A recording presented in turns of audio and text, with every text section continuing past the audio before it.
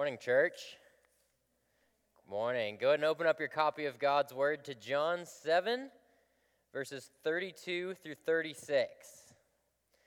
John 7, verses 32 through 36 is going to be our text for this morning. And as you are turning there, I just want to have a little bit of a pastoral moment with you all. I'm not your pastor this morning, I'm just your preacher, but those two certainly overlap. And I want to remind us of this truth.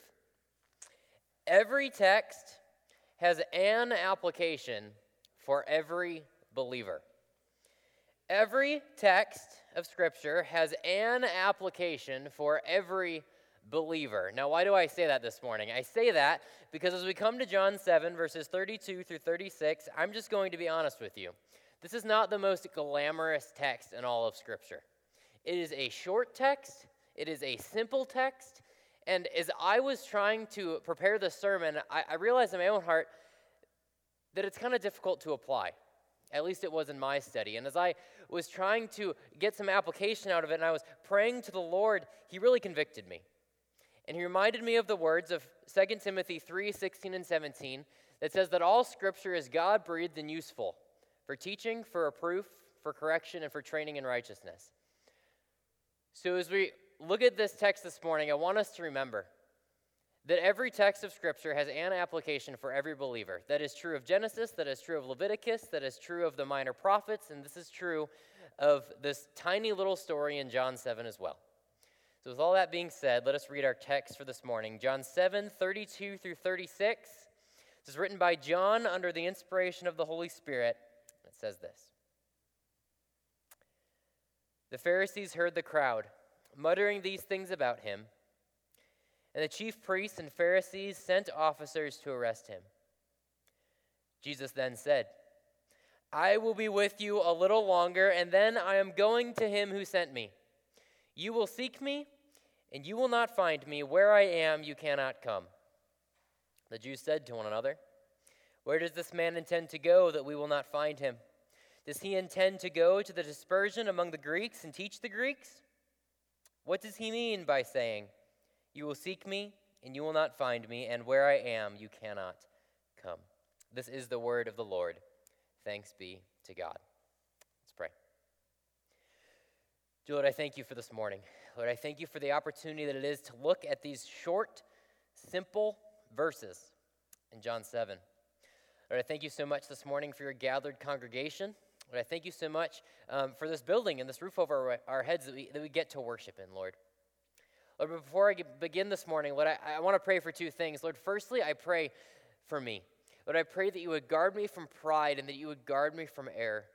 Lord, I pray that the words that I speak, Lord, they would not be my words, but that they would be yours and yours alone. Lord, remind me that I am a mere vessel for your truth and nothing more. Lord, I also pray for the members and guests here at Christ Fellowship Baptist Church. Lord, I pray as my childhood pastor prayed, Lord, that you would touch them at their point of greatest need. Lord, I pray that you would unblind blinded eyes and that you would unstop deaf ears, that we might see and that we might hear what you have for us today. Lord, and I pray that if anyone in this room does not know you, that before they exit the doors of this building, they would repent and believe of the gospel, in the gospel of our Lord Jesus Christ, in whose Son's name we pray. Amen. Amen. In 1678, John Bunyan wrote a book called The Pilgrim's Progress. You all know this. Many of the people who have stand up here at this pulpit have mentioned The Pilgrim's Progress. But if any of you don't know what The Pilgrim's Progress is, it is a book written by John Bunyan, the 17th century, and it is written as an allegory of the Christian life.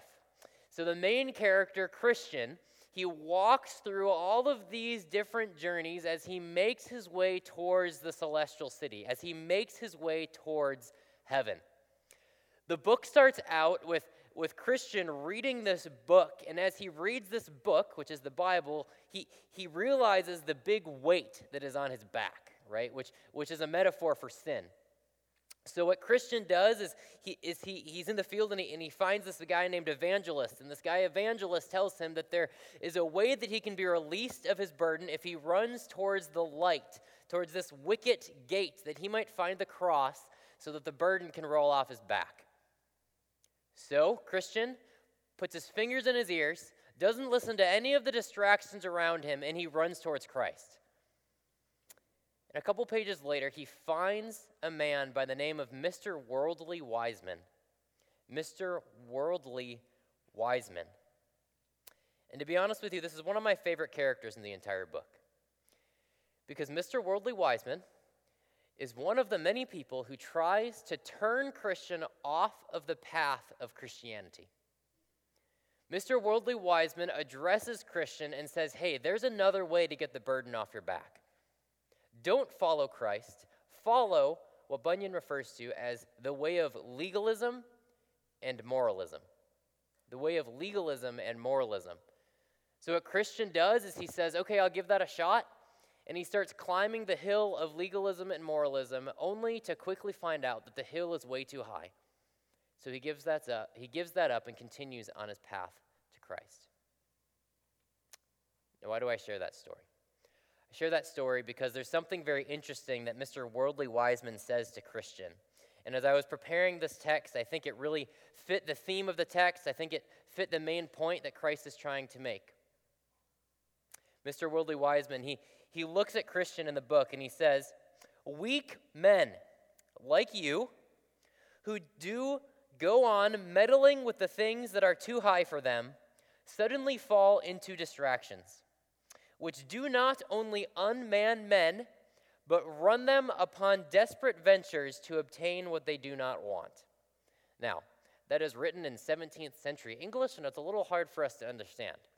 But what Mr. Worldly Wiseman is doing here is he's looking at Christian and he is saying, why in the world are you doing what you're doing? Why are you following the ways of Christ? They are foolishness, they are nonsense, and they are pointless. So follow my way instead. Here in John 7, we find a group of people called the Pharisees.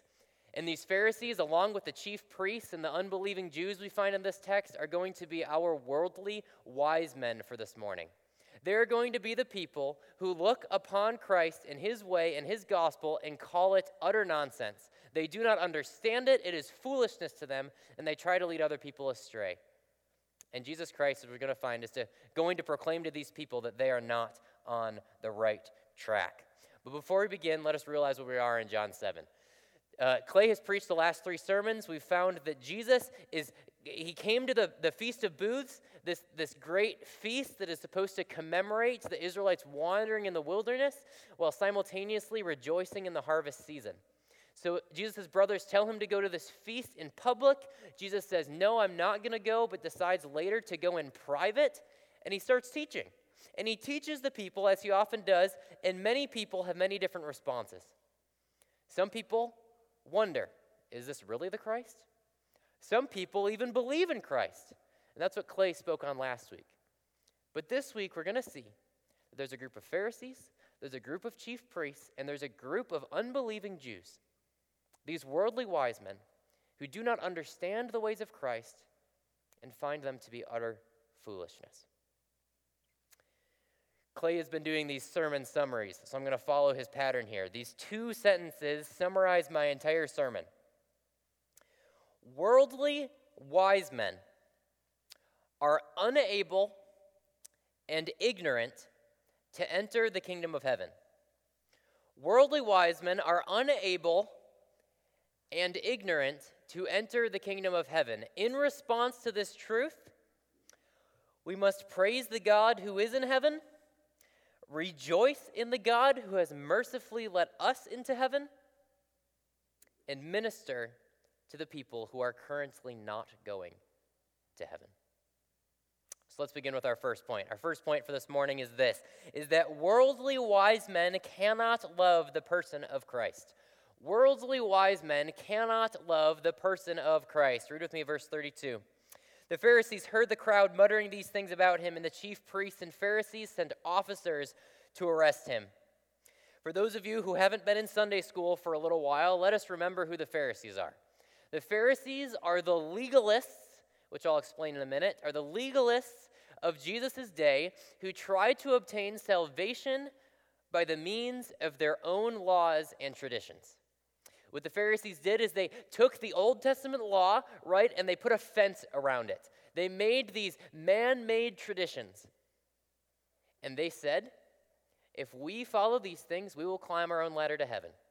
If we wash our hands in the right way, if we only take a certain number of steps on the Sabbath, that's how we're going to get to heaven. They took the Old Testament law, they twisted it, and they made it their own, and they proclaimed that salvation was found by our own merit. Well, these Pharisees in this story, they hear the mutterings or the whisperings of the people in the crowd. Well, what are these people in the crowd saying? We back up to verse 31. It says that many of these people believed in Jesus, and they said, when the Christ appears, will he do more signs than this man has done? You see, the crowds here are starting to wonder, right, as Clay preached on last week. They're starting to wonder, is Jesus really the Christ? Or if the Christ comes, will he be like this guy? And some of them actually do believe in Christ, and they're all starting this chatter of like, hey, maybe this guy actually is who he says he is. But for the Pharisees, that's a big problem, because the Pharisees preach a different gospel. The Pharisees have a different political platform, and the Pharisees are power hungry. And Jesus is threatening their power, threatening their fame, threatening all that which they have worked to obtain. So what do? Text tells us that the Pharisees, they go and grab the chief priests, who were also more than willing to arrest and try Jesus. Interestingly, the chief priests and the Pharisees usually didn't get along, but here they are unified by their cause to arrest and try and kill Jesus. So the Pharisees, they hear the mutterings of the people. They go to the chief priest and they grab the temple officers to arrest him. Most likely these officers referred to are kind of the temple security team, if you will. They're trying to keep everybody in line, keep the peace at this big festival. So what we find here is that some people respond to Christ in a positive way, and some people respond to Christ in a negative way. This is the first time in at least this chapter of John where they actually take the next practical step to murder Jesus. There's been thoughts and rumors of people trying to kill Jesus, but here the Pharisees go, you know what? This has got to a tipping point. We are now going to take the first step in trying to arrest him, trying to murder him, and trying to end his legacy here on this earth. That's what's going on. But before we move on to our next point, I want to apply this real fast. As we realize that what Jesus did got him persecuted. What Jesus said got him persecuted. And we see this all throughout the Bible, right? Or all throughout the New Testament, rather, right? This theme of persecution. And what I want to ask us this morning is, when was the last time we were persecuted for the gospel? Jesus proclaimed the truth, Jesus lived a righteous life, and ultimately he was killed. But when is the last time we were persecuted for the gospel? And I'm not talking about death threats. I'm not talking about somebody robbing you or threatening you. In this American country we live in, we're thankful for the religious freedom we have. We're able to proclaim our faith without political or anything like that unrest. But I think there are ways in which we are persecuted daily if we are truly living out our faith. There's people at work that can just treat us differently. I know back when I worked at Culver's in Wisconsin, all the time, I just have people who would just push me aside and even hate me for what I believed in. There are other things that can happen, right? We have friends who don't involve us in certain conversations because they don't want to be completely open with us, because they know what we believe in. Or maybe even a neighbor who just hates us because they know we're living a godly life. I read a book in seminary, have no clue which one because I read too many, but it said something like this. It said, if you aren't being persecuted for the gospel, you ought to question whether you are truly living it out or not. I think that's a really, really good measuring stick for our lives, because if we do the right things, if we proclaim the truth just as Christ did here, we will have persecution. 2 Timothy 3:12 promises us that. So are you being persecuted for the gospel? These worldly wise men hate the things of God. They hated Christ. They will hate us. They will hate what we proclaim if we are proclaiming the gospel. And just as they persecuted Christ, they will persecute us. Our first point for this morning is that worldly wise men cannot love the person of Christ. Our second point for this morning is that worldly wise men cannot enter the kingdom of Christ. Worldly wise men cannot enter the kingdom of Christ. This is, I think, the main point of the passage, verses 33 and 34. In response to these officers coming to arrest Jesus, John doesn't talk about where they're exactly at. Maybe Jesus sees them off in the distance, or maybe in his sovereignty, he just knows that he's about to be arrested. But Jesus then said, verse 33, "I will be with you a little longer, and then I am going to him who sent me. You will seek me, and you will not find me. Where I am, you cannot come." Here, I think in these verses, if you're taking notes, we find two truths about Christ's divinity and two truths about man's depravity. Two truths about Christ's divinity and two truths about man's depravity. Firstly, let's look at Christ's divinity. In verse 33, he outrightly says, "I will be with you a little longer." What we learn here about Christ's divinity is that Jesus is on earth no longer, at least in a physical bodily sense.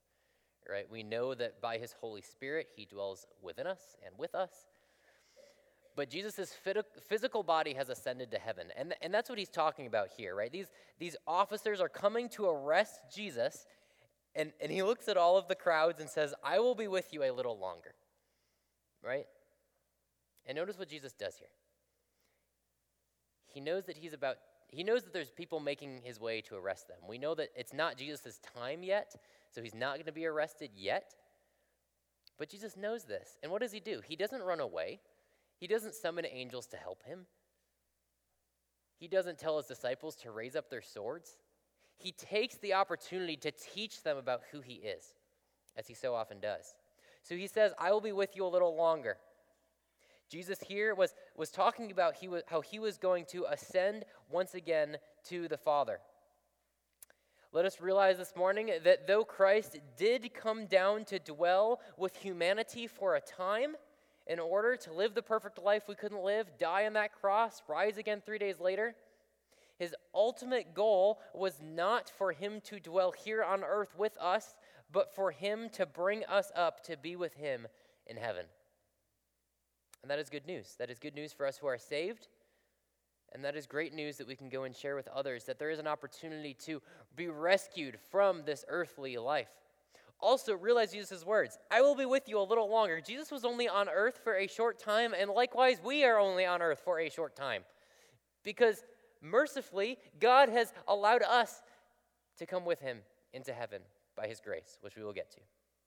So the first point about Jesus' divinity, Jesus is on earth no longer. But secondly, where is Jesus? Jesus is in heaven with the Father. He continues. He says, "After, all right, I'm going to leave you, but then I am going to him who sent me." We know that the one who sent Jesus is God the Father. All throughout the book of John, we see Jesus referring to God the Father as the one who sent him, as Jesus in his humanity is obedient to the Father who sent him to dwell on earth, and his obedience to the cross, and his obedience to ascend back to be with the Father. And we realize this morning is that Jesus is now bodily in heaven, being worshiped and adored by all of the angels, sitting at the right hand of the throne of God. Right? Jesus is not physically on earth any longer, and that's what he's getting at. He's saying, look, I'm on here for a short time to fulfill the purpose for which my Father sent me, but I am going back to him. And we realize and are grateful for the fact that he mercifully lets those who are saved in as well. But Jesus continues. He says, I'm not going to be here for long. I'm going back to the Father. But he teaches us two things about man's depravity as well. In verse 34, he says, "You will seek me and you will not find me. Where I am, you cannot come." So remember here that Jesus is speaking to the crowds. He's speaking to the Pharisees. He's speaking to all these people who have responded negatively to him. So Jesus looks at them and he says that you will seek me and you will not find me. So the first thing we learn about man's depravity is that worldly wise men cannot find Christ. Worldly wise men cannot find Christ. And this is very interesting, and to be honest with you, this was just a struggle for me this week, to try to really wrestle with what Jesus is saying here. And I think there's two levels to it, and I'm going to try to explain this. So the first level, right? People are trying to arrest Jesus. So what they would have heard when Jesus said, "You are not going to be able to find me," they probably thought he was just an excellent player of hide and go seek, right? That Jesus is going to find some cave where he's going to go and nobody's going to be able to arrest him, right? I think that's what they would have thought Jesus was meaning. But that would have been worldly wisdom, because Jesus is talking about something way greater here than a good hiding spot. Jesus is talking about how he is going to go to the Father, right? These men, they're going to look to persecute him. They're going to look to arrest him, but Jesus is going to be in a better place because Jesus' life cannot be taken from him. He laid it down on the cross, he rose again, and he ascended to the Father. So when these people try to kill his ministry, when these people try to kill his legacy, there will be no chance because he will be already reigning in heaven and will have sent the Holy Spirit. But I think also here, I think Jesus is getting at how there is a longing within the human heart for salvation. We all live in this world, and we know, because we have read Scripture, right, that this world is broken, that this world is hurting, and that every person in this world has been touched with sin, has been touched by depravity, and no matter where you go, there are people looking for a solution. And I think there may be a hint of what Jesus is saying here is that in some weird, funky sense, these Pharisees who did not know Christ, these Pharisees who even hated Christ, were looking for him. Not in a sense of intentional yearning and longing for him, but in a sense they're looking for salvation, and Jesus can provide that. But ultimately there will be a day that comes where there will be no opportunity for salvation. And what I want to encourage you with this morning, and I think what part of what Jesus is trying to get at when he says, "You seek me and you will not find me," is that eventually the opportunity for grace will run out. Eventually the judgment day will come and there will be no opportunity to repent and turn to Christ. So if you are in this room this morning and you have not yet repented of your sins and believed in the gospel, let me encourage you that you never know when your last day on this earth may be, and you never know when Christ will come. So repent and believe in the Lord Jesus Christ today. But the second point about man's depravity that I think Jesus is getting across is that worldly wise men cannot follow Christ. Not only will they not be able to find him, they won't be able to follow him. The doctrine of human depravity teaches us that men in their original sinful condition are both unwilling and unable to come to Christ in their own strength. Although these worldly wise men, right, these Pharisees and all the others taught that salvation is found within, Christ revealed to them that salvation is found without. Notice what Jesus says, "You sinners, where I am, you cannot come." Sinners cannot come to Christ in their own power. That's Jesus' point here. They cannot come to Christ in their own strength. These Pharisees, these chief priests, the people who are teaching the religions of this world tried to find God in their own way. They tried to follow him, Jesus, back to heaven in their own way, right? But they could not. John 6:65 says, "No one can come to me unless it is granted to him by the Father." Grace always precedes our response to follow Christ. Worldly wise men cannot enter the kingdom of Christ.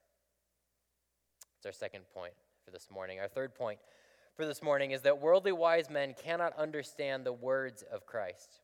Worldly wise men cannot understand the words of Christ. Read with me verses 35 and 36. The Jews said to one another, "Where does this man intend to go that we will not find him? Does he intend to go to the dispersion among the Greeks and teach the Greeks? What does he mean by saying, 'You will seek me and you will not find me, and where I am, you cannot come'?" The Jews, in response to Jesus' teaching here, they ask three questions. First, they ask and say, "Where does this man intend to go that we will not find him?" They say, "Where in this world does this guy have a hiding place so good that we're not going to be able to catch up with him, that we're not going to be able to arrest him, that we're not going to be able to, for those who believed in him, not able to hear his teachings anymore?" But secondly, they ask, does he not intend to go to the dispersion among the Greeks and teach the Greeks? This dispersion, what this is referring to, is all of the Jews that were scattered throughout the Roman Empire. The Jews that would have come to this feast were probably all from Israel, but there were Jews throughout all of the Roman Empire. So what the Jews said is, they said, well, maybe he's talking about going on this great road trip and teaching the Greeks and the Gentiles and those who aren't from Israel directly. Maybe that's what he's talking about. And maybe when he's out there, we won't be able to find him. Maybe that's what he's talking about.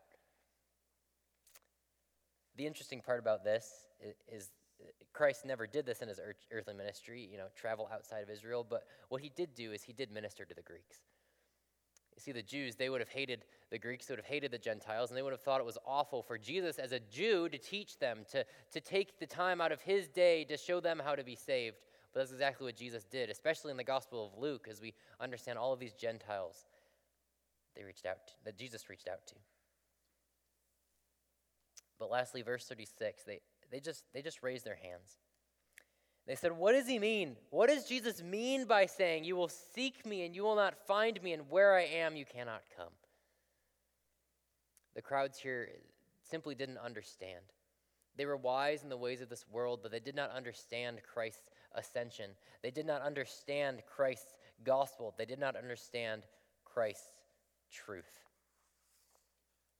Just like Mr. Worldly Wise Men, these people thought that the things of Christ were utter foolishness. They did not understand them. 1 Corinthians 1:18 through 24 speaks of this. I'll read it for you. For the word of the cross is folly to those who are perishing, but to us who are being saved it is the power of God. For it is written, I will destroy the wisdom of the wise, and the discernment of the discerning I will thwart. Where is the one who is wise? Where is the scribe? Where is the debater of this age? Has not God made foolish the wisdom of the world? For since in the wisdom of God, the world did not know God through wisdom, it pleased God through the folly of what we preach to save those who believe.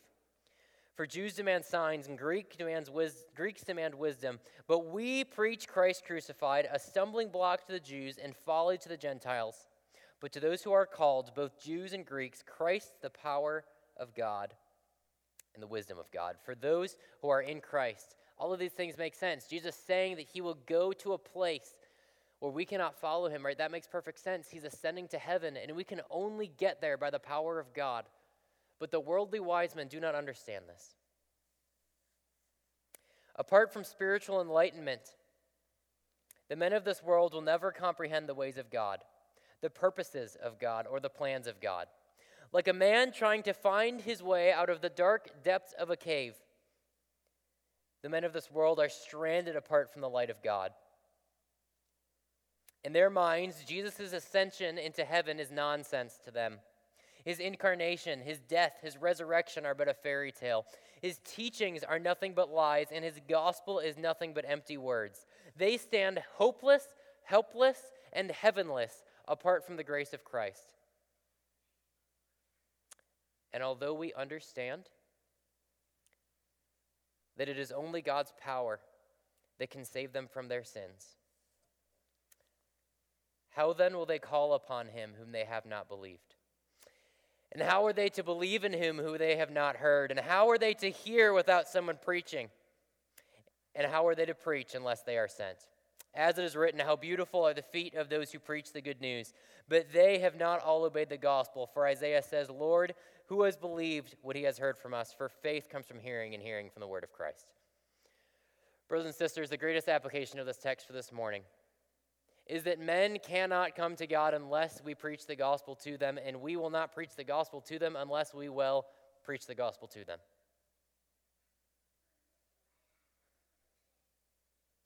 We've looked this morning about how worldly wise men are unable and ignorant to enter the kingdom of heaven. They hate the person of Christ. They cannot enter the kingdom of Christ, and they cannot understand the words of Christ.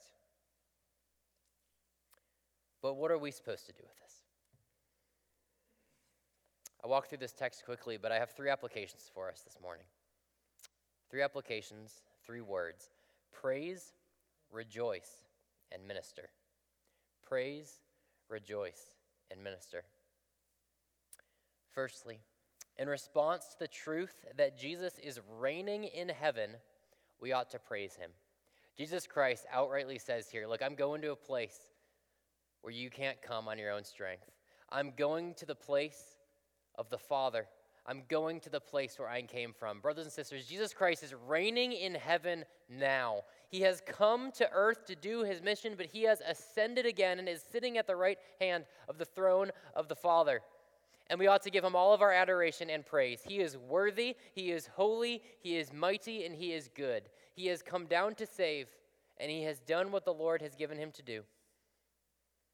But secondly, in response to the truth that Jesus has welcomed us into heaven, we ought to rejoice in him.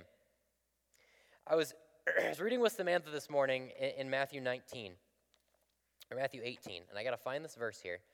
Because as I was doing this prep in John 7, I'm like, man, that's really harsh truth. Where I am, you cannot come. But we, by the mercy of Christ, have been enabled to go where we could not go in our own power. And in Matthew 18, Jesus makes this clear. Matthew 19:26. Jesus looked at them and said, looked at his disciples and said, with man this is impossible, but with God all things are possible. Right? With man, salvation is impossible, but with God, anything is possible. But with God, you can go to heaven, and but with God, your unbelieving neighbor, these worldly wise men, can go to heaven. So we ought to rejoice in the Lord, who has extended his mercy to enable us to go where we would not be able to go apart from his grace. Lastly,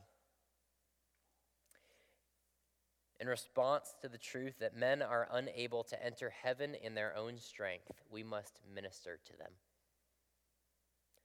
The application of this truth that Jesus is getting across is not that we look at our unbelieving neighbors, these worldly wise men, and say, all hope is lost.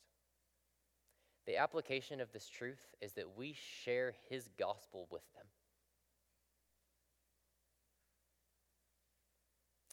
Like I read in Romans 8, or Romans 10 rather. They can't call upon him whom they have not heard.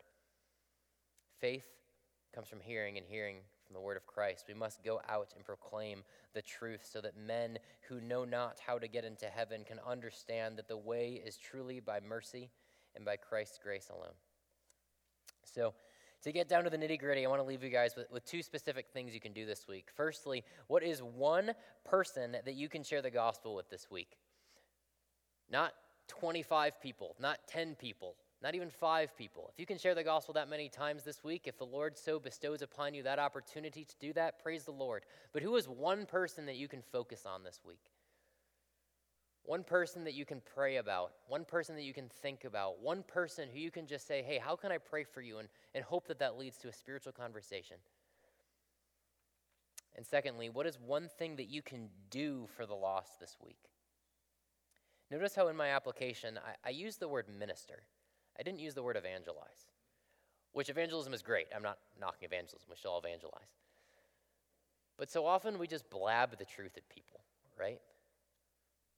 How can we not only be the mouth of Christ, but his hands and feet as well? Is there a homeless man we can give a blanket to? Is there a neighbor we can just bake cookies for or invite over to dinner? Is there an unsaved coworker who we can ask how we can pray for them, or maybe invite them out to coffee to just understand more about their life, right? How do we minister to the people that Christ blatantly says here, they cannot follow me into heaven?